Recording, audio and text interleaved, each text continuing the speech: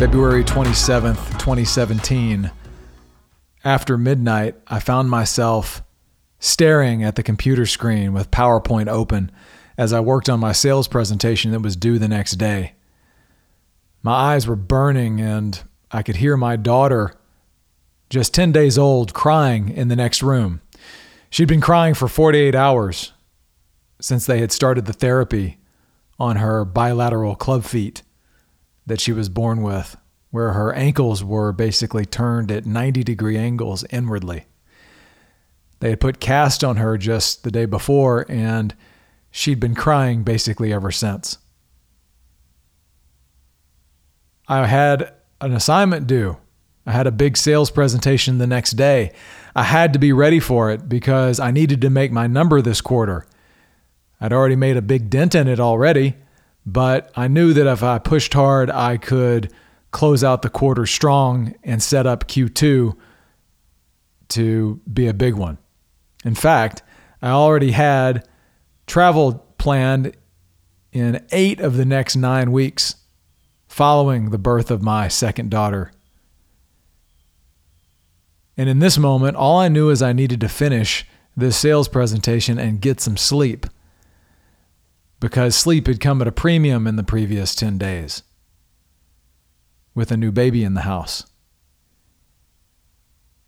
And not just a few minutes later, I heard another voice crying. Not my first daughter, who was 3 at the time, or 2 at the time. But the other voice was my wife crying.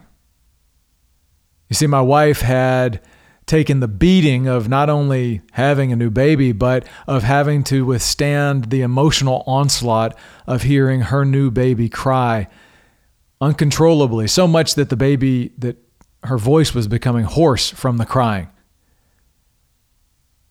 She could barely cry anymore, and my wife couldn't take it anymore. And in that moment, her frame started to collapse. So did mine. And with the pain and anguish of hearing my wife and my daughter crying together, and the stress and the frustration of not being able to complete my sales presentation for the next day, I walked into the next room and asked, "Can we shut the fuck up?"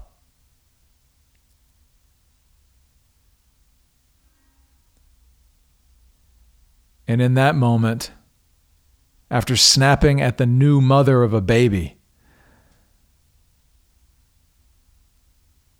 something shifted.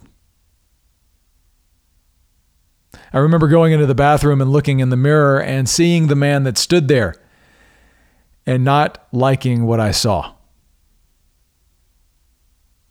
I saw a man that had been in sales and business to business customer development for nearly 20 years, who was very good at his craft in terms of making big numbers happen and closing big sales.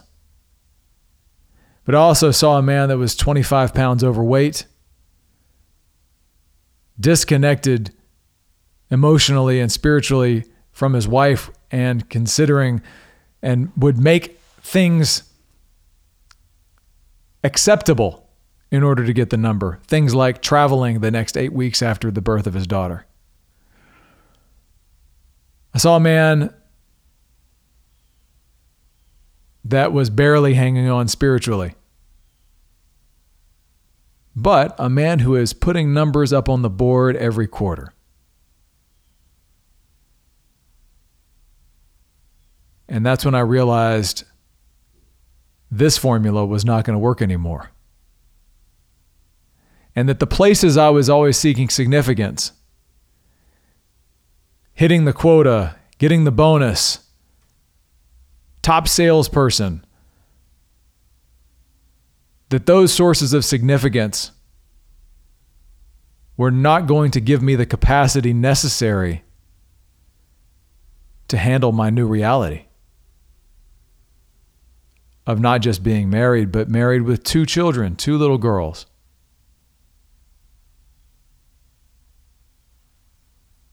And my new daughter, Perry, had given me the gift of smashing my frame and forcing me to look in the mirror and see who I really was. And in that moment, in that dark place, just a few days later, I saw a light. I saw a light of a new message, a new way of operating, a new way of living. One that says, your power is not going to come from without, but from within. And that the significance and the power that I seek does not come from the marketplace, but it is something I bring to the marketplace from my spirituality, from my family, and from the power that's available to me from my Father in heaven.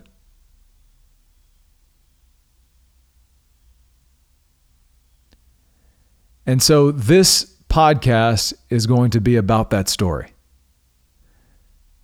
This podcast is also going to be about the journey that I'm on currently and in the future, and the lessons and insights that I experience every day that are no good to only be kept by myself, but must be shared to potentially help another man in the same way that other men have helped me. Because you see, there is a war. There's a war for you men that are out there on the road. Out there on the road, business to business salesmen, working hard, grinding, going after the number. And that war, the sales war, is not against your competitors. It's not against your colleagues for the numbers on the scoreboard. It's for your very soul. But I'm here to tell you there's a better way. There actually is a way to dominate in your marketplace, to smash your quotas, to crush your objectives, and do it without sacrificing your body, without sacrificing your marriage, without sacrificing the relationship with your children, and without sacrificing your soul. Because I know out there on the road, airport after airport, airplane after airplane, hotel after hotel, far away from your family, disconnected, it is very easy to feel very alone. And if that's where you find yourself now, just know that you are no longer alone, because I've been there. And so have so many others that are finding a better way. And so that's what you'll find here on this podcast. You'll find those experiences, those insights, the lessons, and any and all of the knowledge that I've gained in the area of sales and customer development over a 20-year career in technology, aerospace, healthcare, software, digital marketing, all of the different industries I've been in. I'm going to share all of it with you here. Because, as I said, other men before me have come and given me light, and this is my opportunity to start giving back. Additionally, I'm launching this podcast on October 31st, 2018. October 31st has always been a painful date for me. In 1996, it was the date that I lost my mother, Suzannah Davis, to cancer. I've always hated this date, and this is my opportunity to turn it into something, instead of a dark time, to a place where I can honor her by starting to share the light that I've been given. My name is Brian Q. Davis. Join me every single day on the Sales Warrior Podcast. Thank you for listening.